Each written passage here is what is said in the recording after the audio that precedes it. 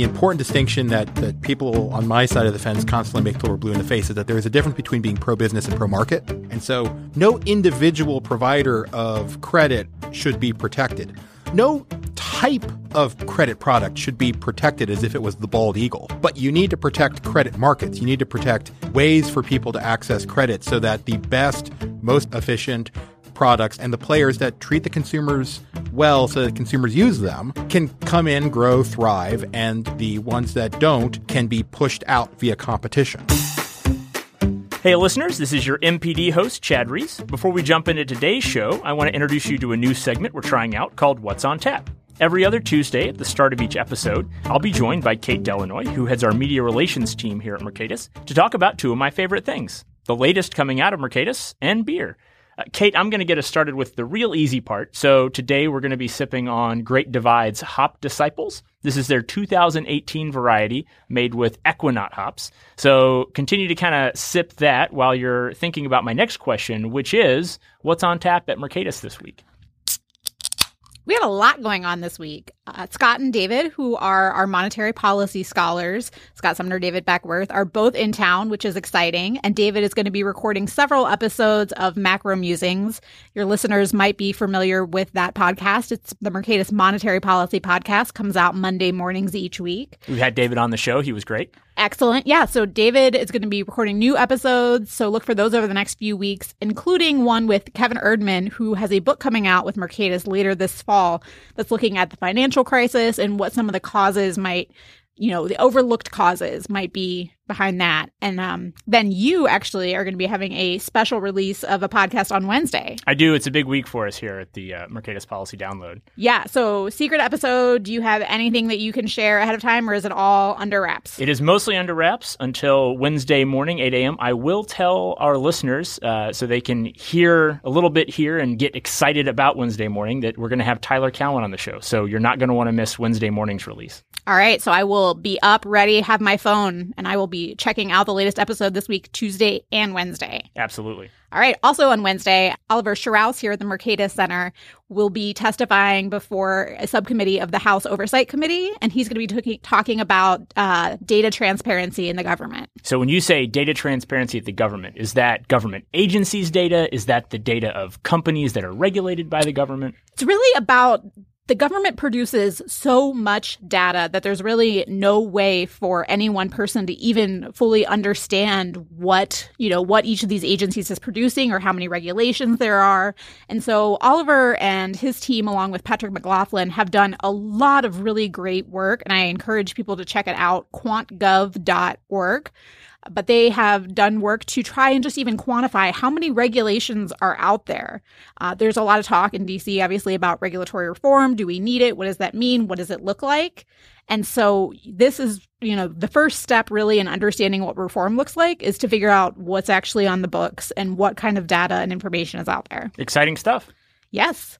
And then Thursday morning, their Senate Banking is going to be hosting a hearing for the latest XM or Export-Import Bank president. So we'll be paying attention to that because it's a big issue for some folks here. And I was going to say, I know we've done a lot of work on the Export-Import Bank in the past. Do we have anything maybe more recently than kind of the last round of policy debates we can point listeners to? Yeah, so Veronique Derougy has not let this issue go. She continues to really focus in on it. And she had an op-ed over the weekend that ran in Investors Business Daily.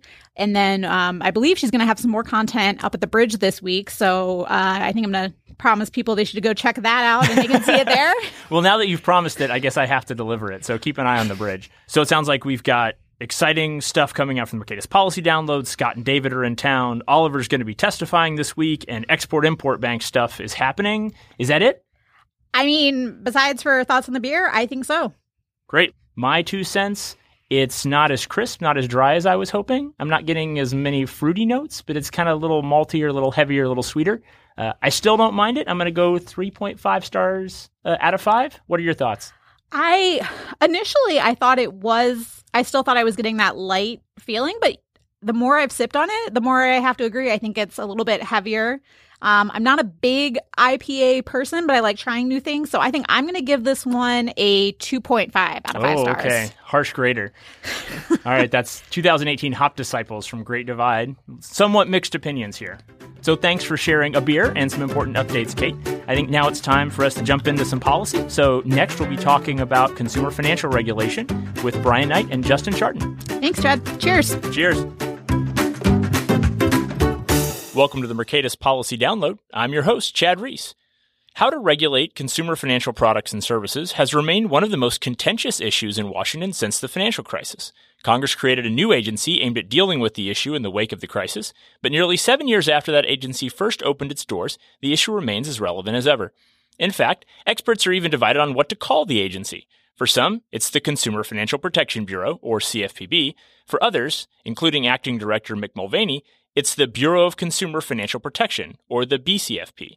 Today, I'm going to try to keep the peace and just call it the Bureau and ask our guests to talk a little bit about why the recent nomination of Kathleen Kraninger to direct the agency matters and the future of the agency.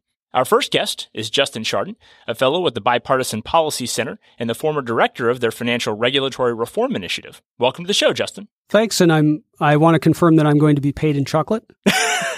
We'll discuss specific compensation after the fact. We can definitely edit out the fact that we bribe guests with chocolate, okay. I hope. I'm also happy to welcome back to the show Brian Knight, director of the Financial Regulatory Program here at the Mercatus Center. Glad you're not sick of me yet, Brian. Well, they pay me to be here, so that works. In chocolate as well? In money that can be exchanged for chocolate. There we go. I'll just jump out with the obvious question first. We're here talking because Kathleen Kraninger has been nominated to direct the Bureau and would sort of be in charge of consumer financial regulatory matters for the entire country, state issues notwithstanding. So what are your all's thoughts on the nomination process, on how the Bureau got where it is, and what we might expect going forward? Maybe I could just start with the process as you alluded to. I mean, I'm not going to comment on her specifically, and I don't know. I'm looking forward to these hearings as well to hear how qualified she is and what she would plan to do with the agency. But it's so strange to me that we've gotten here where right after the agency started, the Republicans in the Senate basically said, we're not going to confirm anybody to this position unless you change the structure, you take away independent funding, and there was one other thing that I'm not remembering. But until you agree to these demands, nobody gets confirmed. Then you get Cordray in there, I believe, on a recess appointment. And now we're at a point where we have an acting director who was not confirmed by the Senate to this agency. He's a political appointee because he works for the president in his other job at OMB, whereas the CFPB is an independent agency. And he could end up serving for about 2 years or more because of the way the Vacancies Act is run. And even if he doesn't continue to serve, one of his lieutenants at the OMB has been nominated to do this. So it's a very strange thing that I would not have predicted would happen. I don't think many would, because I mean, who knew before a couple of years ago that someone who'd been confirmed to one Senate position could also serve in another? Yeah, well, so I mean, I guess what I'd say that is it is in a way fitting that an agency that is in many respects unprecedented has this string of other unprecedented events occurring, right? Because the agency is of a unique design. It is designed to be uniquely insulated from political pressure. And we can talk about whether that's a good thing or a bad thing. I mean, it's a triumph of public choice economics, right? But then, predictably, you could argue that that's led to some political dysfunction and some, or maybe it's just occurring against the backdrop of political dysfunction. And so now we have a bunch of questions about, well, how long is the acting director going to serve? And, what does this new potential candidate mean? And, I'm going to agree with Justin that we're not going to talk about like the candidates personally, but, sure. The dynamics at play are interesting. Mm-hmm. Can I go down that road real briefly in terms of, because this is a common debate that we go through with that the agency is unprecedented in its design. And, the debate has often been between people who say there can be no changes to the CFPB structure to we need to get rid of it entirely. The Supreme Court justice who's just been nominated also wrote an opinion where he basically would have, because of the ability to only fire the director for cause, would have gotten rid of all of Title 10 of Dodd-Frank, which set up the CFPB. Other than the for cause part, though, in what other ways is the structure unprecedented? Well, first of all, Kavanaugh's opinion would have struck the for cause protection, not gotten rid of the agency as a whole. The quote I read said I would strike Title 10. I may have misread it, but that's what I thought. Preska. So there's a recent Southern District of New York opinion where she would hold striking down Title 10. That's at the district court level. It's non-binding. his read was you have to do something. Striking the whole thing down is too much, but we will we will excise the part of the statute that makes it unconstitutional, which is the for-cause protection. Right. I mean, so the for-cause protection, my view of it is that any one part of the agency is actually not that unprecedented, but bundling them all together makes it unprecedented. So you have the for-cause protection, you have the independence, you have the insulation from not only the appropriations process, but Congress has no say in how the money is spent, right? The director of the Bureau can go to the Fed and request money up to a certain maximum level that's relatively high, and then has basically carte blanche as to how they want to divvy it up. Whereas even some agencies like the SEC that aren't funded through appropriations do have to go to Congress for allocation of the budget. So that, and this was all done, the theory was one of the problems with consumer protection regulation is that the regulator gets captured by the financial services providers, or Congress is captured by the financial services providers who pressure the agency to go light.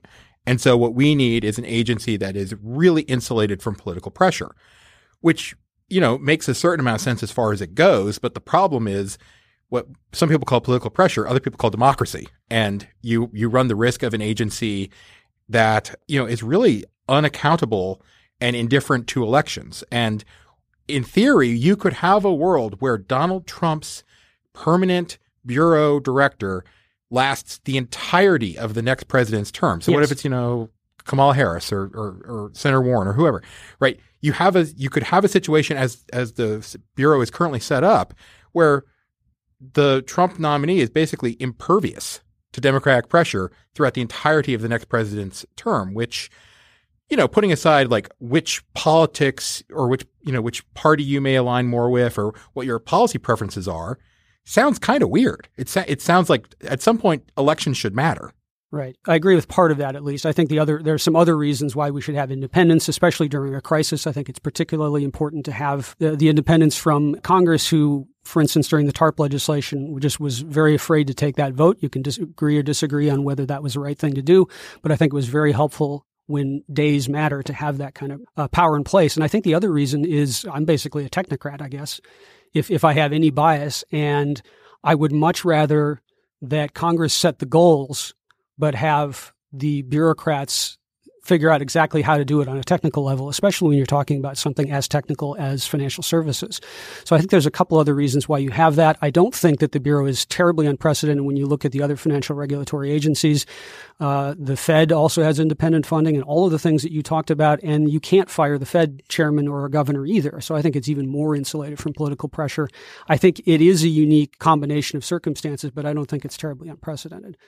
Maybe we're going too far down this road, but I just think it's an interesting discussion. Sure. And we can certainly circle back here. Maybe thinking back in terms, again, not speaking about the nominee specifically, but, you mentioned, Justin, being excited to see what happens at the hearing next week. And I'm kind of curious, from a policy perspective, what kinds of questions, let's say, Chairman Crapo and Ranking Member Brown walk in the door and they're like, hey, Justin and Brian, you guys know this stuff. We're trying to do our homework. What should we ask Kraninger next week? What kinds of questions do you think Congress should be asking whoever the next director happens to be? So I think one question that they should want to get at is, what is the director's vision for the agency? Because, you had the Cordray years, which, depending on who you talk to, were either really good, really effective, aggressive enforcement or an abuse of power. And then the Mulvaney interregnum is in no small part rolling back what is perceived by those who think there was an abuse of power, those abuses of power. Well, okay, that's fair as far as it goes. But now the next director, assuming, and we should note that there are, yes, the DC Circuit, en banc, and PHH found that the structure was constitutional. There are several other cases in several other circuits that are torpedoes in the water, and only one of them needs to hit, and the structure question becomes live again. But let's assume that the structure remains what it is, 5 years, independent. What's your positive vision for the agency? Like, what role do you want this agency to play going forward? What role does it play in, the market? Like, how should it act to protect consumers? How should it act to avoid unduly, impinging on or stifling innovation and access?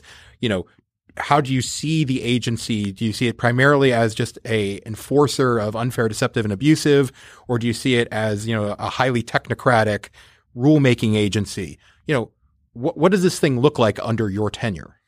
I would do something related to that. I'll mention two questions. One would be, what do you think the purpose of the Bureau is? And do you think it was right to have been created in the first place, and why? So basically go back to the crisis. Do you think it was an appropriate response to the abuses that happened during the crisis? And, I think getting at Brian's point, that gets at what your idea of what the agency is. But I think that would get at the philosophy of it a good bit. I was also talking to a friend of mine this morning, letting them know I was going to be on the podcast, Aaron Klein, who you know well. And I mentioned that this question would have come up, and he said, I would ask, has she ever had a bad consumer financial experience in her life where she got, was treated unfairly by a company? And how did she think the system dealt with it? Was it effective? I think that would be interesting as well. Yeah, no, I mean, I would pushback might not be the right word, but just to spin things a little bit, I think you could make an argument that having a centralized consumer protection authority at the federal level to handle federal consumer protection law, of which there is quite a bit, could be a good idea independent of whether or not it was the right response to the crisis, right? There are lots of people out there who view the crisis as not really being a problem of payday lending, and, even the mortgage fraud side of it was not necessarily the main driver. So, you could say boy, this is a response to a crisis doesn't make a ton of sense. But if we're going to have all these rules, it does kind of make sense to centralize them into one body. If for no other reason, then that way a regulated entity has one agency to go to and say, all right, what do I need to do to comply? Where do I go to get my no action letter? Hey, this rule that you made doesn't make any sense. Can we improve upon it, rather than, having a situation where you have 4 or 5 different agencies all kind of pointing at each other and saying, well, maybe it's their responsibility, maybe it's my responsibility. That centralization, you can make an argument that centralization is a good idea, separate and apart from whether or not it made sense as a response to the crisis. Right. And I do think in reality, that's how most people see it through. That's the lens most people see it through. And I think it also gets at the letter that Mulvaney wrote when he took the agency over, wrote to the staff. And I don't have the quote here, but he basically said that, we're going to enforce law, we're going to protect consumers, but we also need to, make sure that they have competitive products and services available to them, essentially saying we need to also protect the providers of credit.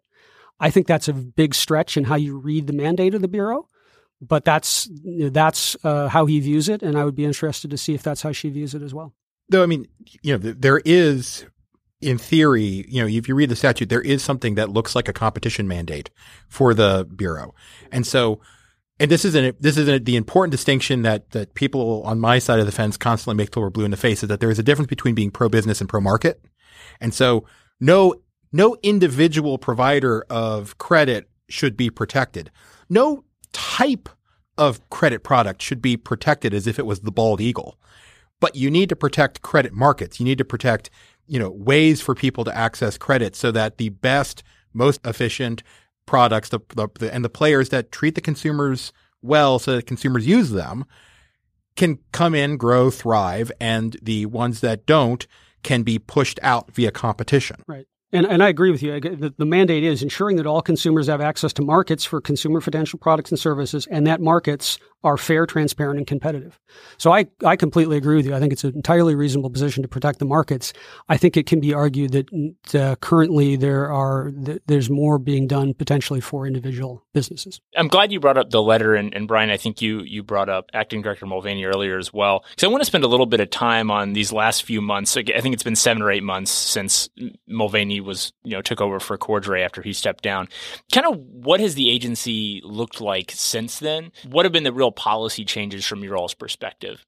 I guess the real question I'm asking here is, regardless of who's confirmed to be the next director, assuming it happens sometime within the next few months, what kind of bureau are they stepping into? Well, so I'll speak to that a little bit, right? And talked about a couple of structural changes that have occurred. One, Acting Director Mulvaney has stood up, or is in the process of standing up, basically an Office of Economics like what exists at the FTC.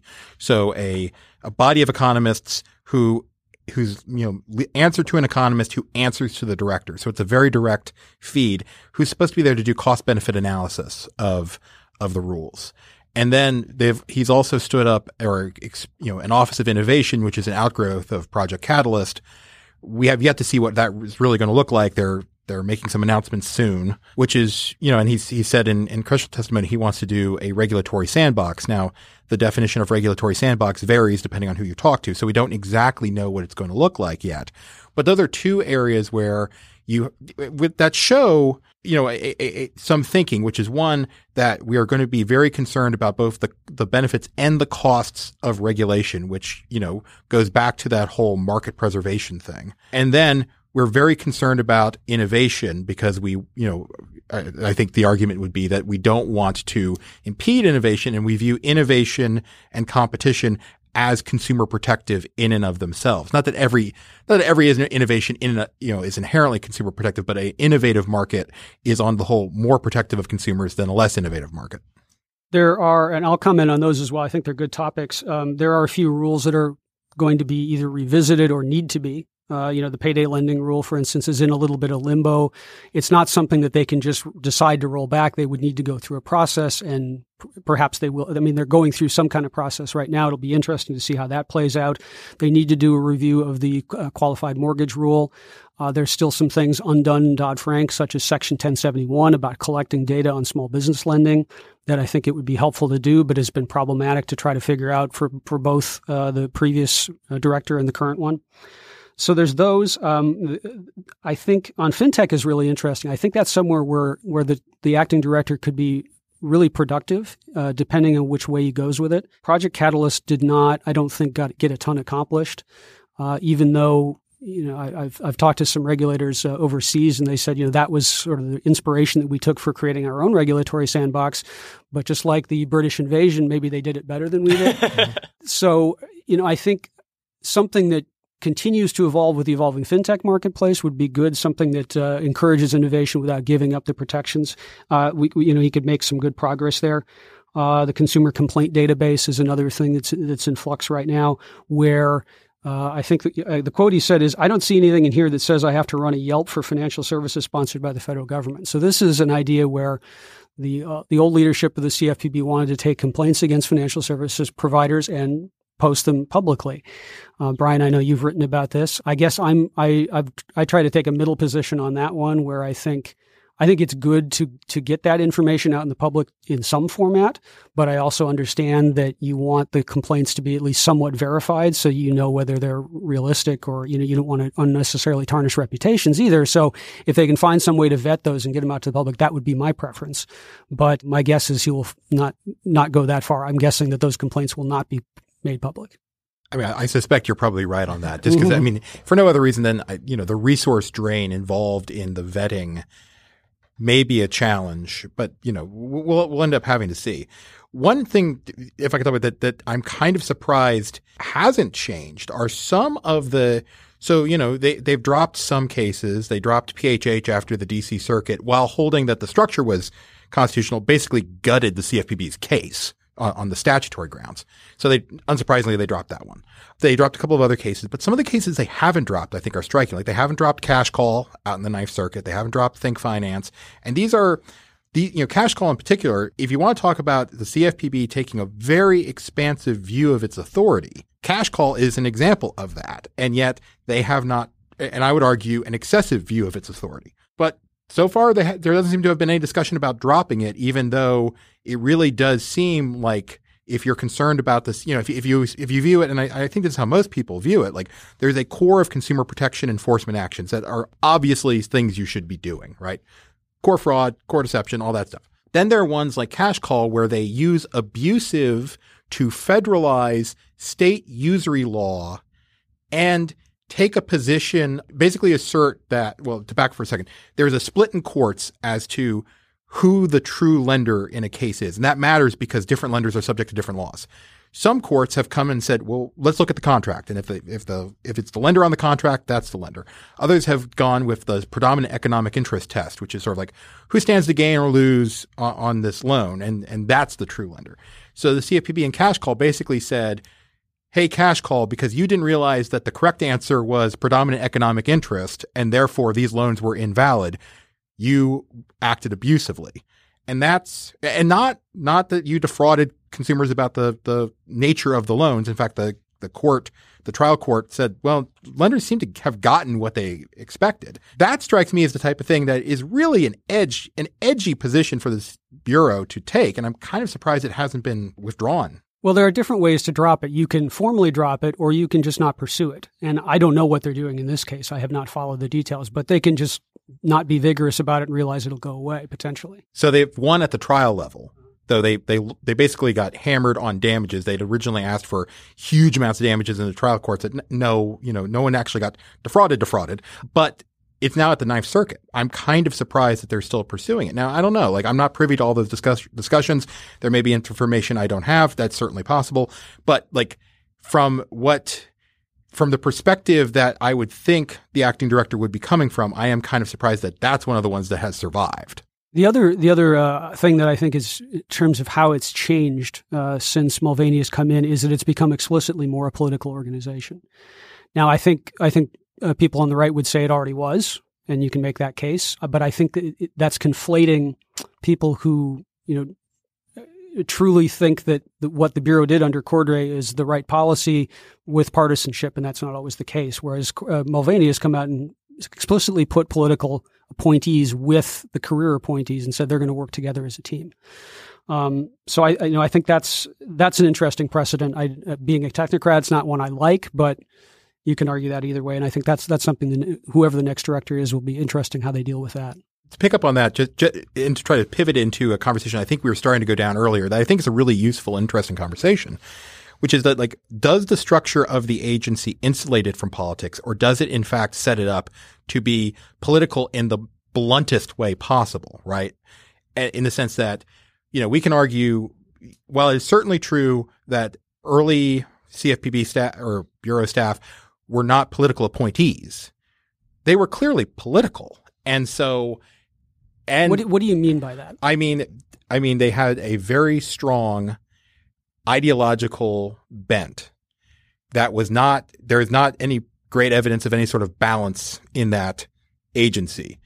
And so I think that, the argument can be made that, all right, well, we have these employees, these government, regular service government employees. You can't just fire them after the election like you can politicals. But we also had an election, and someone won, and they have the right to influence policy. So the method we have to use is bringing these pure politicals on board.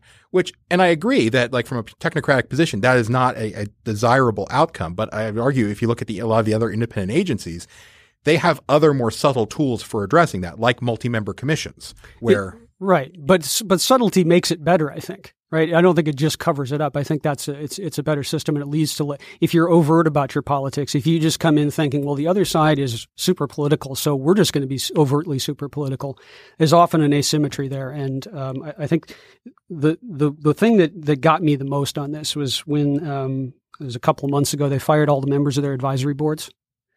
And fine, you can do that, and we can argue as to whether that's a good decision or not.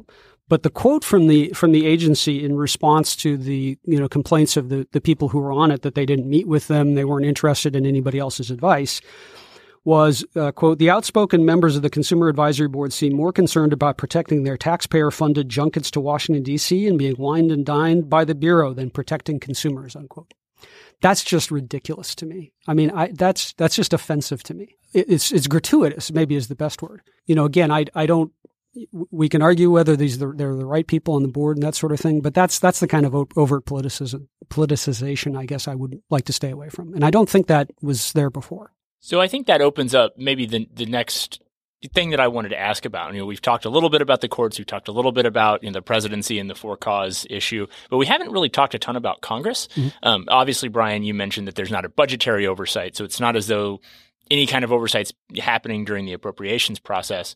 But whether you think that Mulvaney's changes have been great, whether you think they've been terrible, is Congress just sort of going to hold back here? Do you all expect, or would you like to see any kind of legislative reforms go on at the Bureau, either because of the way it was run before Mulvaney came in or since? So, I mean, Congress Congress only has a couple of very blunt tools right now. They have the Congressional Review Act, where they can nuke a rule, and which they've done. Which they have done. They did to arbitration. And the problem is with that is it is a very blunt tool. The agency it's not like the agency gets to go back to the drawing board and do a little bit better. Congress has to go give them permission to go regulate on the topic again. And that's a blunt tool. And I think it would be better. I think everyone would be better served, even from sort of a technocratic position, if Congress had some more subtle levers of power rather than, well, we can't affect your budget, which is the traditional way to do it. The Senate, only the Senate, gets say on the director once every 5 years. So the House is kind of cut out. Instead, some control over funding or appropriations or how the money is spent or something would allow for a more subtle control. And I know I've used that word a lot, but nuking a reg from orbit is kind of a blunt tool. Right. The other thing that, and I'm on the record for saying this, I think ultimately the way this agency should be designed is a bipartisan commission. If you want sort of political balance, independence, technocratic, the bipartisan commission works pretty well. And so I would like there to be that change. Now, things have gotten so radioactive politically surrounding the Bureau that I don't know if that's going to happen. The one thing I could see that would maybe force the issue is if you have a court ruling saying that the structure is unconstitutional. And even then, I don't know. But the thing that would do it, I think, would be if if the Supreme Court takes up the constitutionality and pulls a Presca and says, we're going to strike Title X entirely, unless you guys go and change it and make it constitutional, in which case then maybe you get a change. If it's just, removable at the president's will, I don't know. Now the Democrats might be looking at that and saying, well, Trump's up for election in 2020. Maybe we like our chances. Then the next day, yank the director, name it an acting, and move forward. So I don't know, but that's something I would like to see Congress take up. I guess I agree with you at this point on the bipartisan commission. In the past, both single director agencies and commissions have advantages and disadvantages. They both can work fine. But I think with this extra polarization that we're seeing right now, we're seeing it especially with the CFPB is this policy whiplash where it goes all the way to one end and all the way to the other. And it's not good for the markets at all. It's not good I don't think it's good for consumers to go completely that fast in one direction. So, and the other issue I think is that with commissioners, historically, it's just taken less time to nominate and confirm them than it does for single directors, even before this era. So I think there's some practical reasons to go with a commission, and the ones that you talk about, it probably makes sense at this point. I would strongly favor continuing independent funding. I think if you get rid of that, it's just an easy license for Congress to strangle the agency because it's so difficult for them to pass much of anything. But yeah, I think commission's probably a good idea. This sort of brings back to sort of what's the positive vision of the agency, right? Because I really do believe if we could, roll back the clock, I really do believe you could imagine an agency tasked with basically the same authority as the current Bureau that's nowhere near as controversial. Because there are areas of fairly broad agreement. Nobody likes fraud. Nobody likes deception. The FTC isn't constantly in danger of being strangled. And so, and look, I don't want to turn this into well, they did it first or anything like that, because everyone has legitimate grievances and everyone has legitimate arguments. But the fact that the agency started out being perceived as pretty far to one side and is now being perceived by others as being pretty far to the other side, that whiplash you're talking about, risks being a long-term threat to the legitimacy of the agency in a way that I don't think it's mandate is inherently presents that problem. I think that's perfectly reasonable, and you could be right, but I'll put out an alternative view of this. I think it's more controversial more because it's a new agency. And the reason that the FTC and the Consumer Products, I forget the name, the Safety Commission are not controversial is because they've been around for a long time and we don't think about them anymore. I have a friend who's fond of pointing out that the laws that we put on the book to protect consumers that led to the proliferation of credit and debit cards in the 70s, where you assign liability for the credit card companies are responsible if somebody makes a fraudulent charge, for instance. There's no way that kind of law could pass today. but we love it today. Nobody's talking about repealing it.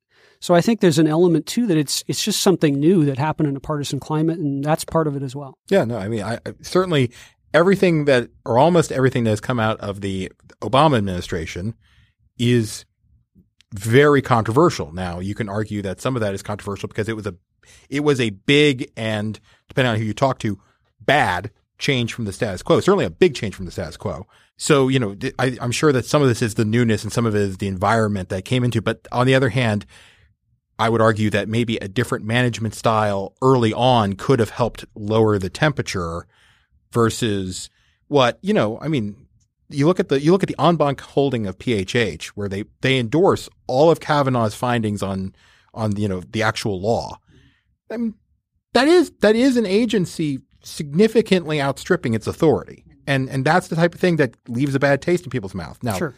I'm sure there are other reasons too, and everyone has different reasons for liking it or disliking it, but it's not a crazy thing to say, hey, this agency really kind of started off too big for its britches. Well, I had really tough questions for you guys on things like credit reporting and Equifax data breach and federalism and what are we going to do with attorneys general. But I think we are about out of time, so you all get off the hook on that. All right. And don't worry, Justin, I won't take that out of the chocolate payment for the end. You'll be credited with the full amount. I should have negotiated this in advance. There's a complaint database. I do. Don't accuse me of unfair, deceptive, or abusive chocolate contracting practices, please. Mm-hmm. I do want to make sure our listeners have a chance to keep up with you guys because I think as everyone got a sense, this is a moving issue. It's really dynamic, especially now, and there's a lot to be said on it. So we'll start with you, Justin. Where can our listeners go to online to keep up with your stuff? It's just at jschardin, which is JSCHARDIN on Twitter. Perfect. And Brian? I'm at Brian R. Knight on Twitter, or you can find my work at mercatus.org. Great. Thank you both. And as always, you can reach me on Twitter at Chad M. Reese or email me, creese@mercatus.gmu.edu, where I'm happy to hear your comments, questions, concerns, or episode requests. Thanks again for listening, and we'll see you next time.